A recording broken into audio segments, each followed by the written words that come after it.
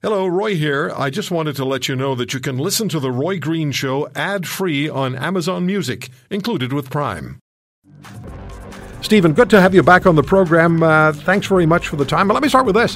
What is the IRC and what do you make of the blockades, the rail blockades? First of all, Roy, I want to thank you for allowing me to be on your show. It's a tremendous honor. As far as the blockades, I think, obviously there's some rights recognition. But moving forward, we definitely need to have some further dialogue, and I think we have to let the Wet'suwet'en people really work out some internal governance issues and let them settle it. But in the meantime, I think just to help Canada move along, I think we need to pull those RCMP out of there for now until the dialogue can at least start, and then we can show some compassion and start addressing those issues that are now prevalent, that are coming up about Indigenous title and right and what have you. So I think it's crucial we keep Canada going, and I think we made a very strong point, and I think it's about time that the dialogue start. But it begins with the RCMP being retracted until further notice. Now, when it comes to the IRC and what the engagement is of the Indian Resource Council, tell us, please, what it is, what the fundamental objective of the IRC is. Okay, well, we're an advocacy organization that was started back in the early 1980s, beginning with the oil and gas that happened in my community, the Samson Cree Nation, just outside of Maskwacis.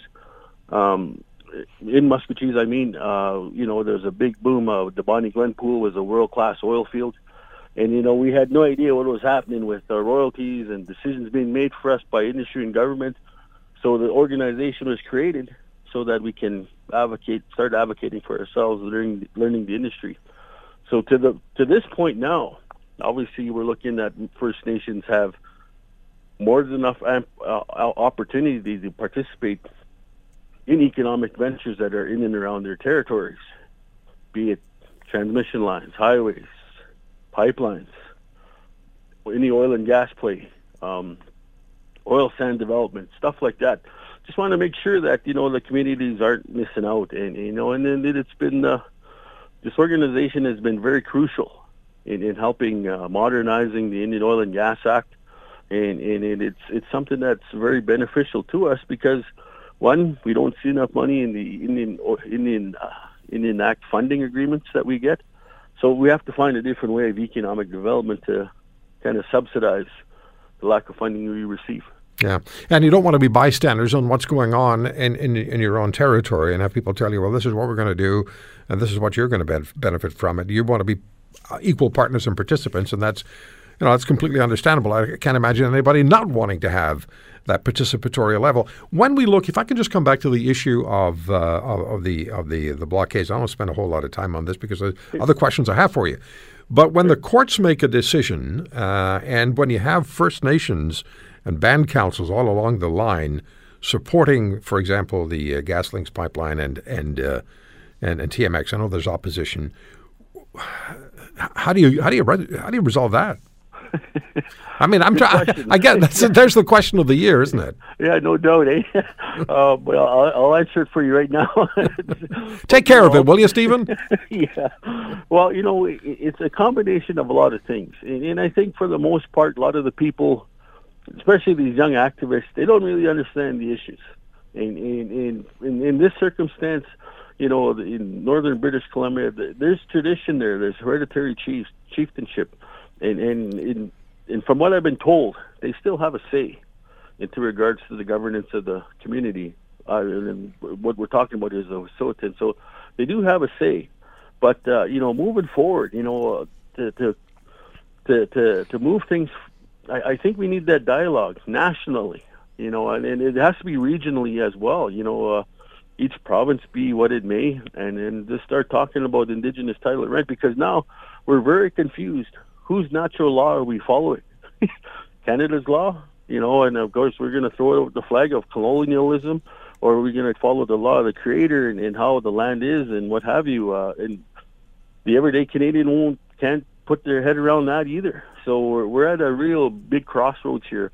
And I think it's the responsibility of the government, responsibility of our own people, our leaders, to really start coming together and start addressing these issues on title and right, and trying to uniform this country back to what it should be. We're resource rich, and we got to find a way to make our country more prosperous. There's no way people in Canada should be living under the poverty line given the resources we have. No, there isn't. Absolutely not. Absolutely not. Now, last time we talked, we were talking about Bill C-69, which the IRC strongly opposed and wanted the Trudeau government to get rid of.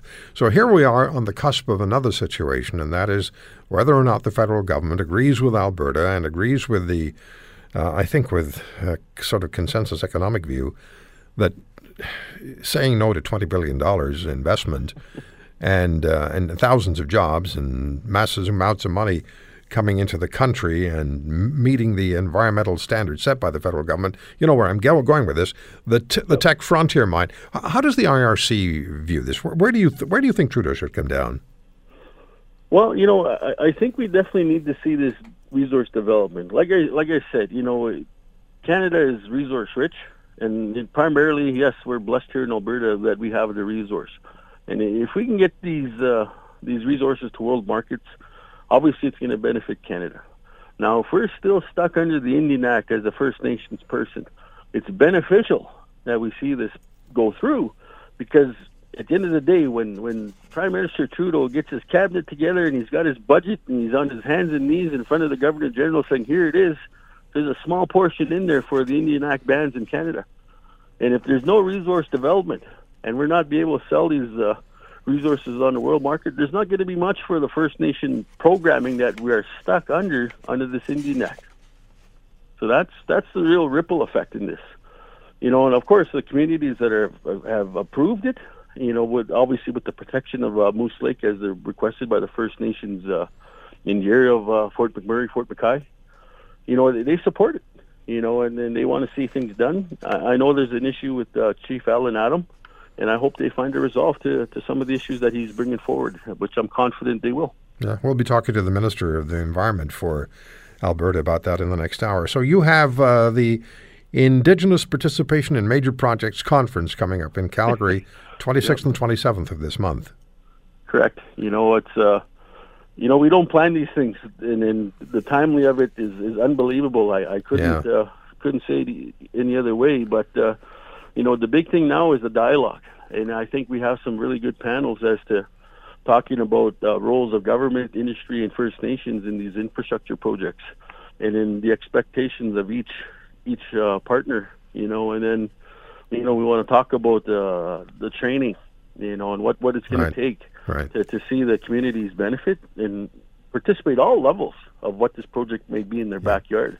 And I'm not only talking remember, it's not only pipelines. There's transmission lines. There's other infrastructure that could be out there.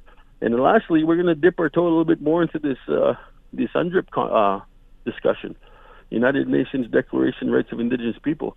I've been to a conference in Vancouver where they just touched a little bit about it, but I think we need to know more. I know industry's asking, what does this mean? And then, of course, industry's scared of this word called veto.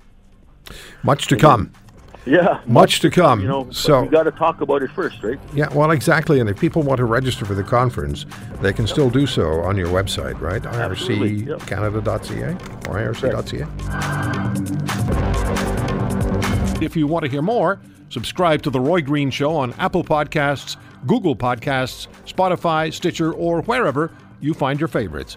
And if you like what you hear, leave us a review and tell a friend. I'm Roy Green. Have a great weekend.